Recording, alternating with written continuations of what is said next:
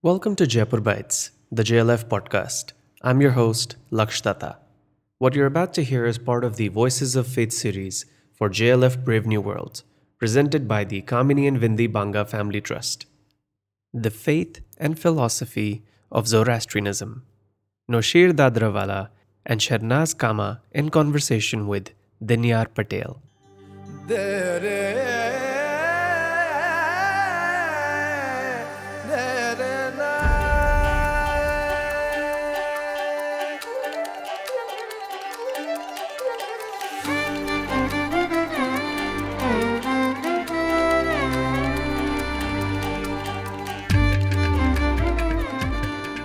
What I will do is give a very brief overview of the history of the religion before we get into question and answers. Now, one of the great difficulties when studying the history of Zoroastrianism is just a lack of sources.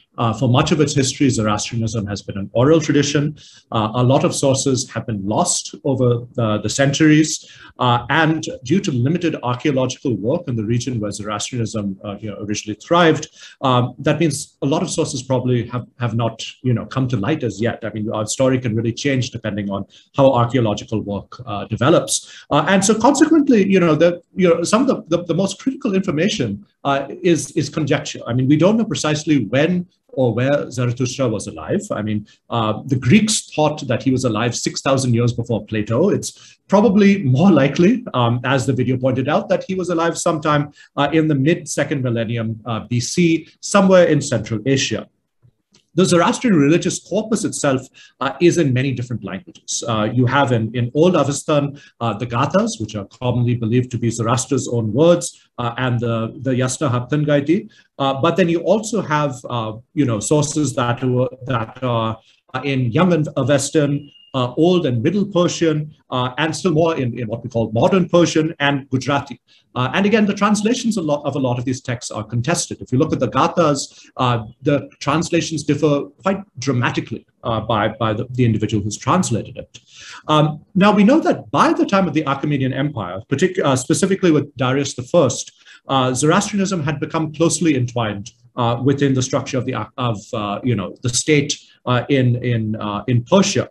It became further entrenched in the Parthian and the Sasanian empires. The Sasanian Empire was extant from 224 AD to 651.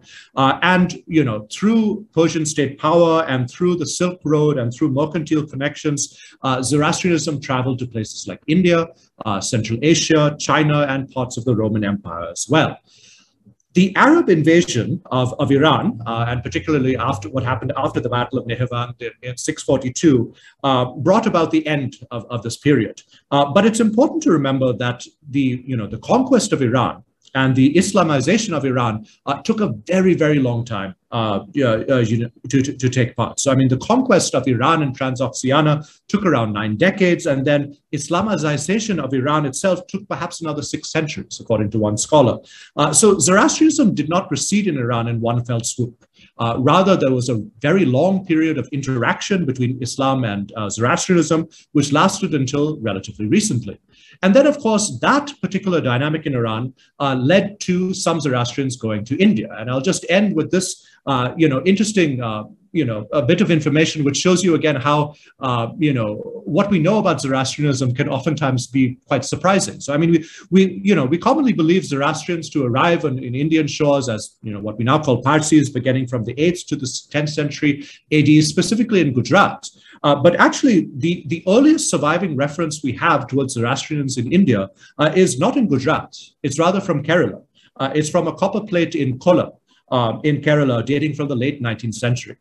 So, with that, I will transition to, the rest of today's discussion, where we'll be asking each other some questions in order to get a discussion going on elements of Zoroastrianism. So let me begin with a question for Noshir Dadrawala. If you can tell us a little bit about Zarathustra and his life. Sure. Thank you, Dinyar. First of all, this name, Zarathustra.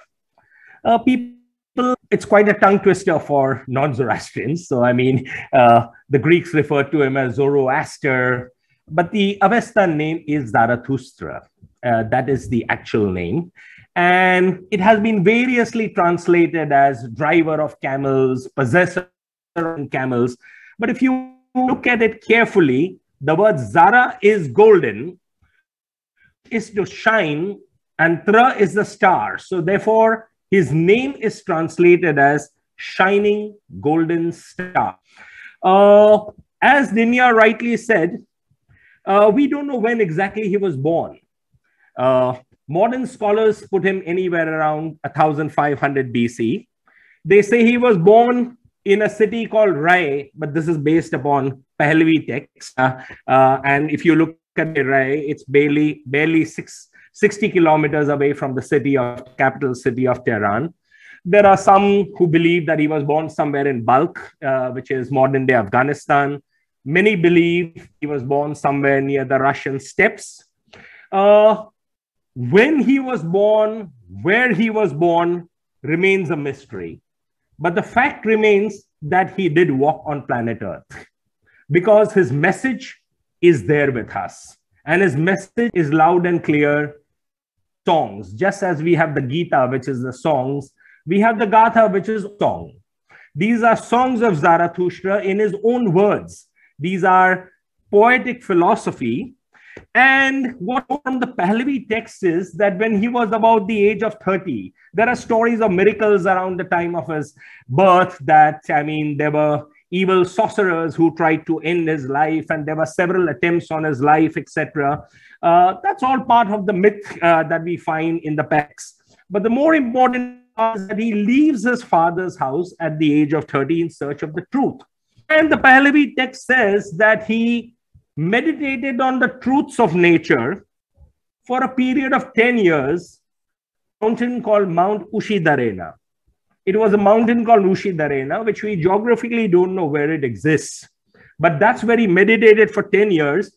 And it is said that he received his first vision. This is according to the Zartushname, which is part of the Dinkad, which is a century Pahlavi text, that it happened to be the month of Ardibesht, which is the current month of Ardibesht now, also as per the Shenshai calendar, on Roj Det Meher.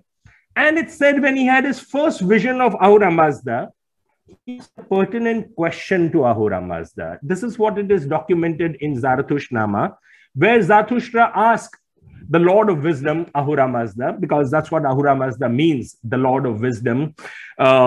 We are essentially worshippers of wisdom. Who is the person among all other world? And it seems from the Zarathushtrama that Ahura Mazda had answer to this. And in this answer, you find encapsulated the entire philosophy of Zarathustra. Ahura Mazda says, the best person is one who walks on the path of Asha. Asha is a Western term, which is variously translated as truth, righteous conduct, and living a life in harmony with nature. Then Ahura Mazda, he or she who is charitable in thought, word, and deed, who reveres the fire, who reveres the waters, who reveres the vegetation, and who respects even animals or takes care of animals. Now you can see that this entire concept of how a Zoroastrian should be living his or her life is in this very first question that Zarathustra seems to have asked Ahura Mazda. It is said that after this, there was a conference that in the court of Ahura Mazda. This is how it has been graphically described, Zarathushtrama, and where all the Amesha spenders, the remaining 6 Amesha spenders, Baman, Ardibesh, Sharevar, Asmandar, Khordad, Amardad, these are seen as guardians of the good creations of Ahura Mazda. So Baman, for example, is the protector of animals. Ardibesh presides over fire. Sharevar presides over metals and minerals. Asmandad is a female deity which presides over earth. Khordad over the waters. Amardad over vegetation. So you can see all the good creation of Ahura Mazda has his energies looking after that. But the Amesha spenders have also to be looked at from an ethical perspective. And I'll just cover a little bit of that, and then I will complete my answer to this. That essentially, Baman is in Avesta referred to as Vahumana, which is the good mind. Ardibesh is Asha Bahishta, or the best truth or best righteous. Asha Bahishta is about truth. Sharevar is about strength, Shatravairya. Aspanda is about humility and piety. Khordad is Havratat, which is about perfection. And Amardat is about eternity or lifelong. Now, these are the concepts that we have to imbibe as Zoroastrians in our day-to-day life. And this is so important. As human beings, in our day-to-day life, the first concept is Ahura Mazda. Whatever you do it in Ahura Mazda's name, and you dedicate the results to Ahura Mazda. Good, bad, whatever happens, you do your duty in the name of Ahura Mazda, dedicate it to him. You will do it using Baman, which is your good mind.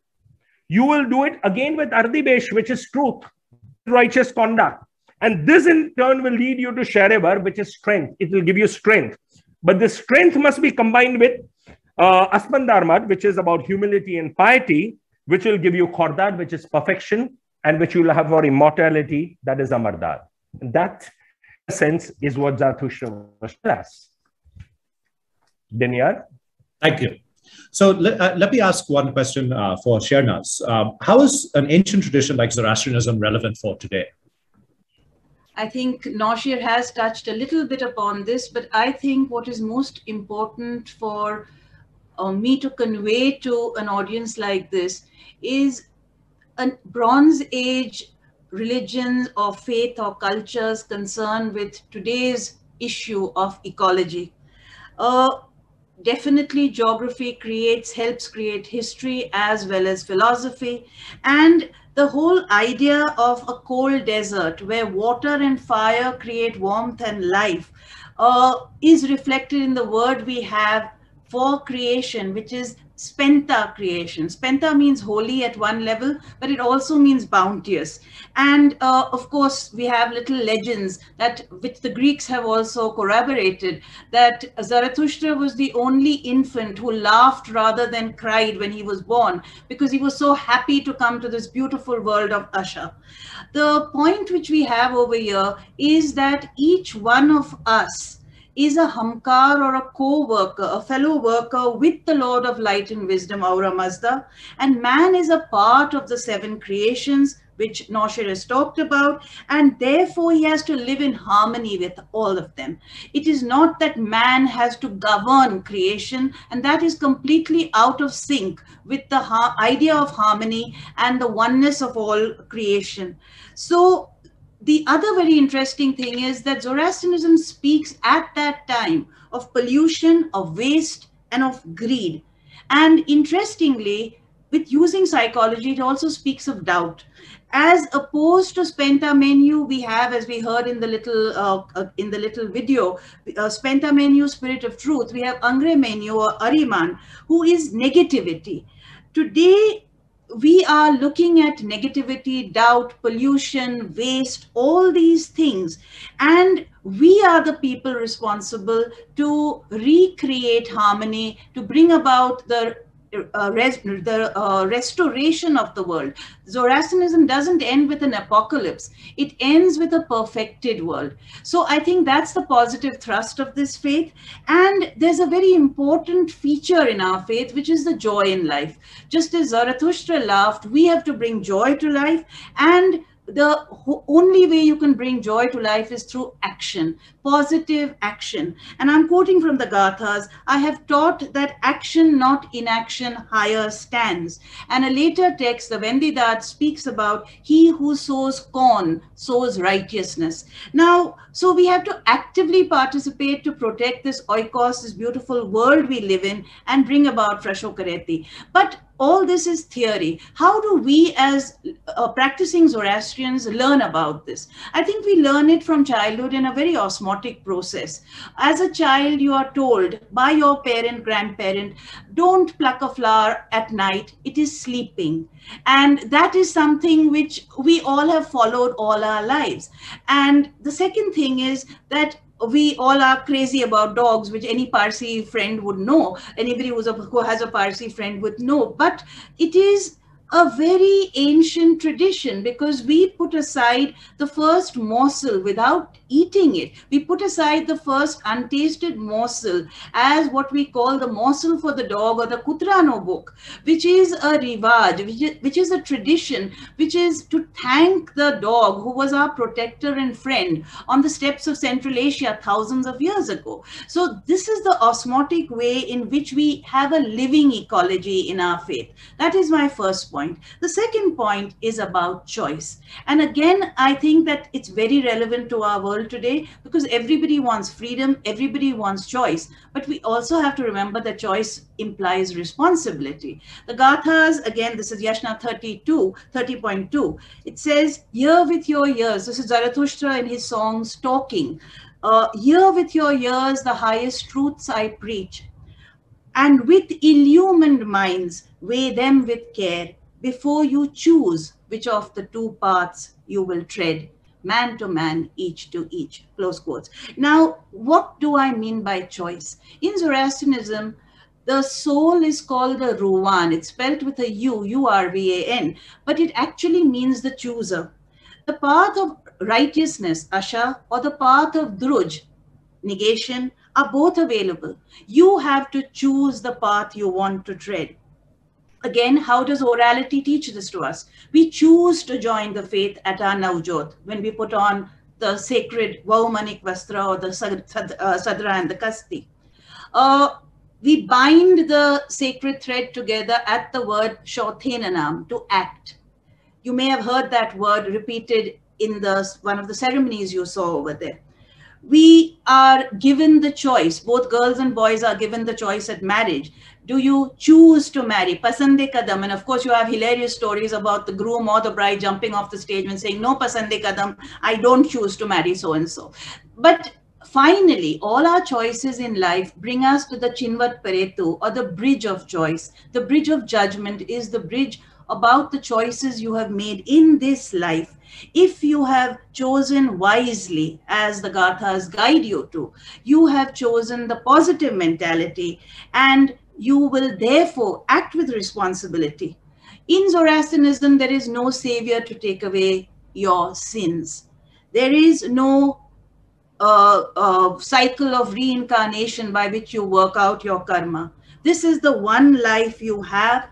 Live it well, live it with joy, and most important, give happiness to others. And that's that little phrase we always use, Ushtate, happiness unto you. And that is the concept with which we live.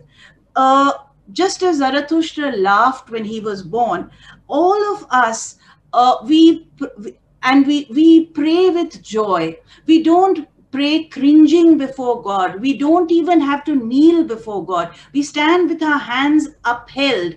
And that is how the Gathas start. With hands upheld, I speak to you, O Aura Mazda. So we are to be part of this creation, positive creation, and our prayers are more discussions, affirmations, rather than supplication. So this is the way I feel that the religion is very relevant even today. Thank you, Dinyar.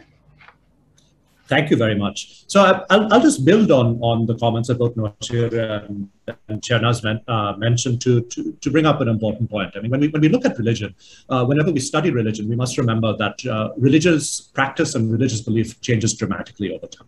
Right. And so, any religion which is, 3,000 to 3,500 years old, dramatic change has taken place, as it has within Hinduism, Islam, Christianity, whatever religion you want to look at.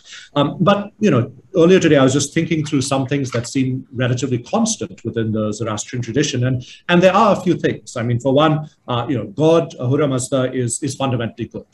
He is not responsible for evil in this world. So, I mean, that's something that distinguishes Zoroastrianism quite a bit from many other religions. I mean, God could potentially be not omnipotent in that particular interpretation. That was subject to a great amount of debate in the early Islamic era. To give one example, humans are agents of good. So, as Shernaz mentioned, we are hamkars. We are meant to help God achieve good. And, in our modern society, that, of course, can sometimes seem a little difficult to believe, but that is, a part of our religion. And, I think it really helps us kind of understand what our relationship with God is like. Thirdly, certain a certain degree of importance has been given to fire in ritual practice, but other elements have also been held to be sacred. Fourthly, particular ideas have held relatively constant. The importance of things like charity. You see charity being an important thing throughout Zoroastrian history. So modern day Parsi philanthropy is not something relatively unique or different. The importance of truth or order or righteousness, asha, and ritual purity. I mean, this is something which Zoroastrianism has in similarity with Hinduism or Shia Islam, for example. And lastly, the Zoroastrian tradition embraces a certain joyousness in life, and this is something that Shernaz mentioned. A certain happiness and joyousness of life is important. In early European accounts that we have of Zoroastrians, whether in India or in Iran, there are some travel writers who've talked about how the Zoroastrians were the ones who had a penchant for festive eating and drinking and merrymaking. And it's very evident today. I mean, a distinct type of Parsi humor, and in Iran, there's a distinct type of joy that is conveyed in the culture. So that's something that, again, we can trace back to quite a long period of time. So with that, I would like to ask either Shernaz or Noshir, do you have a question for me? Yes, I do have a question for you, which is linked to the long history of Zoroastrianism, and people don't realize it. How is Zoroastrianism influenced and been influenced by other faiths? Yeah. So again, in any religion that has such a long history has obviously had a great degree of influence on other religious traditions. So, scholars of Islam will talk about transmission of particular Zoroastrian ideas to Islam. Similarly, in Judaism, I know that there have been one or two works out recently that have talked about certain, say, ritual practice that, and ideas that have been borrowed in Judaism. And certainly, in the Jewish tradition, Cyrus is regarded as being a prophet, as somewhat of a savior figure. So you do have some crossover there also. There are many similarities between Zoroastrianism and Hinduism, and many of these similarities go back to the fact that the origins were probably common. Somewhere in Central Asia, Vedic and Zoroastrian traditions grew up either side by side or interacted with one another. And you can tell this just through the similarity of a lot of words that are, employed in both traditions. Christianity, again, the three magi are perhaps the best example of how Zoroastrianism has had some influence on Christianity. But the other side of the coin is something which is not discussed as much. What have other religions done to influence Zoroastrianism as well? And again, religions like Islam have had a very strong influence on Zoroastrian practice as well. I mean, if you look at a lot of the terminology we use, Qibla or Din no Kalmo, these derive from Islamic terms, and perhaps certain forms of Zoroastrian practice grew up in reaction or, in some sort of sync to Islam when Islam was introduced to Iran, from the 600s onwards. And certainly once Parsis come to India, Hinduism exerted a great deal of influence on Zoroastrian practice. So, I mean, within our wedding traditions, within many of our customs, there is a very strong Hindu influence. And starting from the 1850s onward, there was an impulse amongst many Parsis to get rid of this and say this is not authentic. I really think in many ways that's a mistake. I mean, all religions are to a degree syncretic. There's nothing really like an authentic religion. I mean, when you study religion, that idea of authenticity is one of the first shibboleths to go away. So, I think in many ways we should revel in these similarities and these crossovers that we have between different particular religious traditions. Do you have a question now, Dinyar?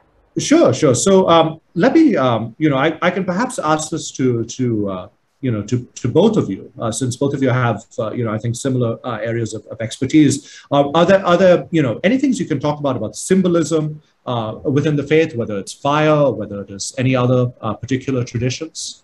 Okay, I'll take off with something, and then I think I'll leave the question about fire. I'll just touch upon it, and I'll leave it to Noshir. Basically, the symbols range from the absolute everyday to the most esoteric. I'm going to take as an oral tradition, which is also a tangible tradition, the simplest thing, which I've already mentioned, the Vahumanik Vastra, or the simpler way we use the word, the Sadra. Under all our externals, we wear this white muslin shirt with a tiny little 1-inch square pocket called the kisse, kerfe, or the gireban, which is placed over our heart, which comes over our heart. It is the garment of the good mind, and we tie around our waist, girls and boys, after their initiation on Navjot, we tie around our waist the kasti. The kasti is created it's woven out of 72 threads of lamb's wool. It signifies the 72 chapters of the Yashna, which is our most important and most ancient ritual. But every time we put on the Sadra Kasti in the morning after our bath, or we recite the Kasti at night before going to bed, it is a very simple but very important symbolic reminder of the Yashna ceremony. You saw a brief glimpse of that Yashna ceremony. It is a very intricate ceremony. It's a Proto-Indo-Iranian ceremony, definitely coming out of Central Asia. But it is our most sacred text, and it is our most sacred ritual. Once upon a time, it used to be performed every day by 2 highly trained priests in the great Athasverams across India. In Iran, we've lost it for many, many decades, the entire Yashna. We still have it performed at a few places, at a few times. Now, what does it start with? It starts with 2 priests going before dawn, just before dawn, to the well, drawing out water, which they then pray over, bless in a place, in a sacred space or temenos, where you have all the 7 elements: fire, water, plant, metal, animal, man, and of course the earth. And finally, you recite intricate prayers by heart. You perform very, very important ritual gestures, and you bind together the whole of creation before you take that energized water after hours of recitation and pour it back into the well in sunlight. This act, the Yashna, is to enrich and strengthen creation every day. When you tie your kasti, and this I really am aiming at the young Zoroastrians who think it's so unimportant, rituals don't matter. When you tie your kasti or recite your kasti prayers, you are actually enacting the same ritual, which in miniature, using very similar ritual gestures, using very similar words, the avangoya, the tying together. And therefore, I think it's a very important concept, and it's a very simple, apparently simple concept, linking into a much deeper symbolism. Fire, I know that Noshir will talk about, but there's one important thing I want to mention. It combines, it purifies, but that word humility which you use for Spendarmad or Spenta Armaiti, the ultimate fire in the fire temple, the greatest fire temple, will turn to ash. And we put that ash on our forehead to remember that with humility, that all of us, all the fancy things we have, all that we are, this human body turns to dust. I am going to talk about one other symbol which I think needs to be talked about, because people, especially in childhood in Gujarat, people used to whisper behind their hands and talk to us about, oh, how do you dispose of your dead? Okay, and that's the Dakma, or the towers of silence, and sky burial. Sky burial is again part of our ecological consciousness. We do not want to waste precious resources, and it is the soul that is important, not the body. So you don't want to waste wood, you do not want to pollute the earth, you do not want to occupy space. And that is why you offer your body as your last good deed to birds of prey. Let them feast on you, on this body, because it's the soul that is the Ruan, which has already chosen the right path and crossed into Garodamana, that beautiful paradise of flowers, song, and light. So I think these are the symbols which I just have briefly touched upon. I mean, I can talk for hours about this. So with that, I think Noshir, please do talk about the whole concept of fire and that use of that term, fire worshippers. Thank you, Shernaz. I'll take off from where you have left.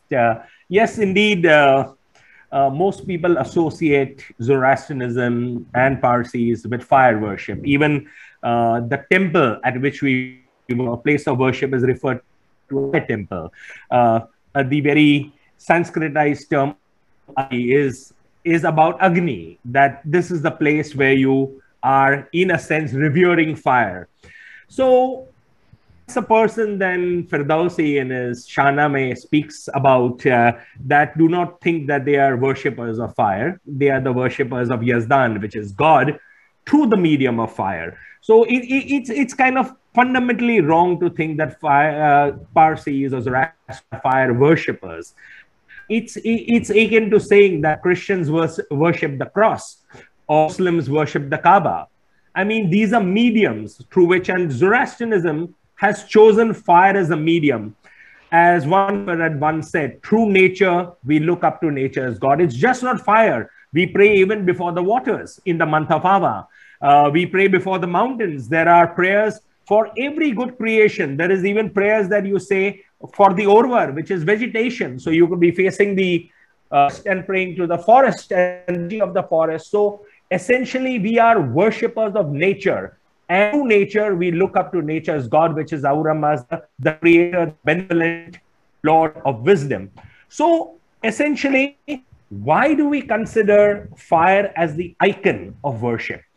As in, we look at fire as a channel or the medium through which we look up to Ahura Mazda. Because first of all, we see fire as the dispeller of darkness. It's the giver of. It's not the dim darkness, but it is dispelling. Because whenever we think even in the terms of concept of evil, evil is the absence of good. In like manner, there is no such thing as darkness. It does not have an existence of its own. You cannot bring darkness to this room when it is lighted. When I will switch off my lights here, there'll be darkness. But once I switch on the lights, darkness has disappeared. This is exactly what we think even about evil. So fire is the light, and most important, it is a giver of life. It animates. You will see that just as you find in the book of Genesis that God created this world, creates the sky, earth. We have a similar concept even in Western texts in the Bundahishan, and we celebrate the 6 Gambars, which are the 6 stages in which Ahura Mazda creates this world. There is no day of the Sabbath. There is no rest. Ahura Mazda does not seem to have taken a rest day. He created the 6 creations, and that was it. And how did it animate? Fire was not it. I believe that it is fire that animated all the 6 creations. And therefore, fire, giver of light, and it's the giver of life. The Ameshasmenta, or the divinity that presides over fire, is Ardibesh. Ardibesh is the force. So when you're praying before a fire, you're asking for that fire energy to energize you. And this is what we are asking of that fire. And these are mental affirmations that you're making. I'm so glad that Shernaz spoke about the importance of prayers, but it's also that you understand your prayer. And you should word for word know the translation, but know the essence of what you pray. We pray before the Atash, a litany, which we refer to as the Atash Nyash. It's in praise of the fire. And we refer as Atash Ahura Mazda Putra. Now, this term is taken 2 ways. They took the Sanskritized verse Putra, meaning that fire is the son of Ahura Mazda. But a scholar like Kavasji Edalji Kanga says Putra is also meaning a purifier, that fire, who is the fire? He purifies all polluted, he purifies your mind, he purifies your thinking. So essentially, fire, it's not about fire worship. It is through fire that we look up to God. And so essentially, if I come down to what it means to be a Zoroastrian, to live a Zoroastrian life, it is, as Shernaz rightly said, we have a choice. We have the choice to choose between right and wrong and good and evil. But what is evil? Or what is not good? This Pahlavi texts speak about. Evil exists at different levels. At the physical level, it is in anything that is polluted, anything that is unclean. So there is the concept of cleanliness is next to godliness is Christian. Cleanliness is godliness. Anything that is polluted is moving away from what is good. At the social level, poverty, illness, want, it's a form of evil. And that is why you see Parsis being charitable. The concept of Radhi and Rasti are in the Pahlavi text. Radhi is about truth and Rasti Rasti is about truth and Radhi is about being charitable. Ethical level, have all your vices, anger, jealousy, lust, gluttony. These are all defined in the Pahlavi text. At the ethical level, that is the evil. There is at the metaphysical level, the great battle between the forces of good and evil, and your contribution is through your righteous choices that you make and the prayers that you offer. So essentially, I'll repeat this and I will conclude with that essentially what considered as evil, in a sense, does not have an existence of its own. Evil is merely the sense of good. And by choosing good, we diminish evil. And this is a beautiful concept that is found in the Zamya Dyash, in the conclusion paragraph, where we are making an affirmation that at the end of time, please understand that this entire universe was created to get rid of Aura Mazda. To get rid of Ariman is what I meant to say. And my apologies. And Yash makes that affirmation that Ariman, that is the evil one, it doesn't say Ariman will be vanquished. It doesn't say Ariman, because you cannot destroy what does not exist. Ariman will bow out, and goodness, that perfection, that frashokarity that we want, the perfect world will prevail. And that's the affirmation we make in the Zamya Dyash, which is to the earth itself. So to the earth, we are saying, yes, ultimately, evil will simply bow out and there'll be in this world. Thank you, Noshir. Thank you. I'm just going to, before I ask Dinyar to conclude. Very quickly, because we should take one question before wrapping up. We only have about 4 minutes left. I'm just continuing what Noshir said, and that is we need to understand our text. And I'm going to suggest to people to read Dr. Eraj Tarapurwala's translation of the Gathas, which is called The Divine Songs of Zarathustra. It's a beautiful translation and transliteration, and it brings out word for word plus the poetic meaning. And that's a beautiful thing, which I would recommend people to read. And the other one, of course, is Mary Boyce's great book, Zoroastrians, Their Religious Beliefs and Practices. So with that, my side is over. Dinyar, if you would like to conclude, please go ahead and talk about the diaspora. So I'm going to take an audience question. So we have one question on the historicity of the Kisse Sanjan. So let me explain what this text is first. It's a text which dates, I believe, from 1599. Which gives the account of how the Parsis came to India, the story of Sanjan. They came to this town called Sanjan, which still exists on the Gujarati coast. As to the historicity of it, very good question. I mean, the author of the Kisse himself talks about how he's received the story from someone else. So it probably derived from some sort of oral tradition. And there's a certain chronology that's put in place, and this is described quite well. There's a book by Alan Williams, who's a professor in the UK, he's written a book on the Kisse Sanjan and done a translation of it, and I'd recommend you take a look at that if you want to learn more. But there's certain types of chronology that are built in over here, that we stayed at this place for 10 years or 100 years, etc., and moved on and on. It's difficult to assign precise numerical values. And to take that at face value, rather, right? That it's 10 years were elapsed in a place like Diu, or for 100 years the 2B Parsis lived in a place like Hormuz. So what we can take it.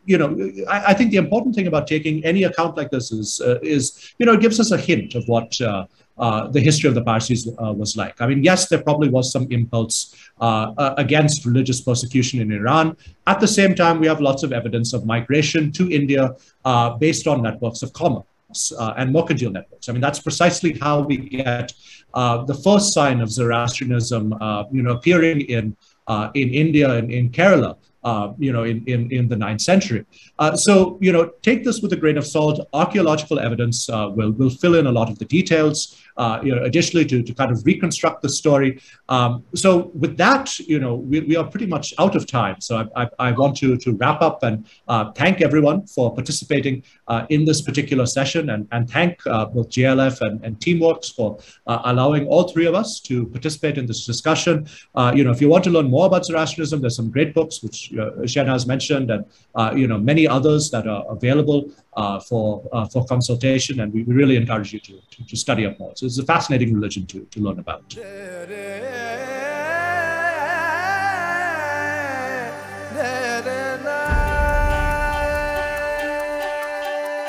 Thank you for listening to Jaipur Bites. This podcast is produced by Launchora in association with Teamwork Arts. Please subscribe or follow the show wherever you're listening to this to stay updated on new episodes.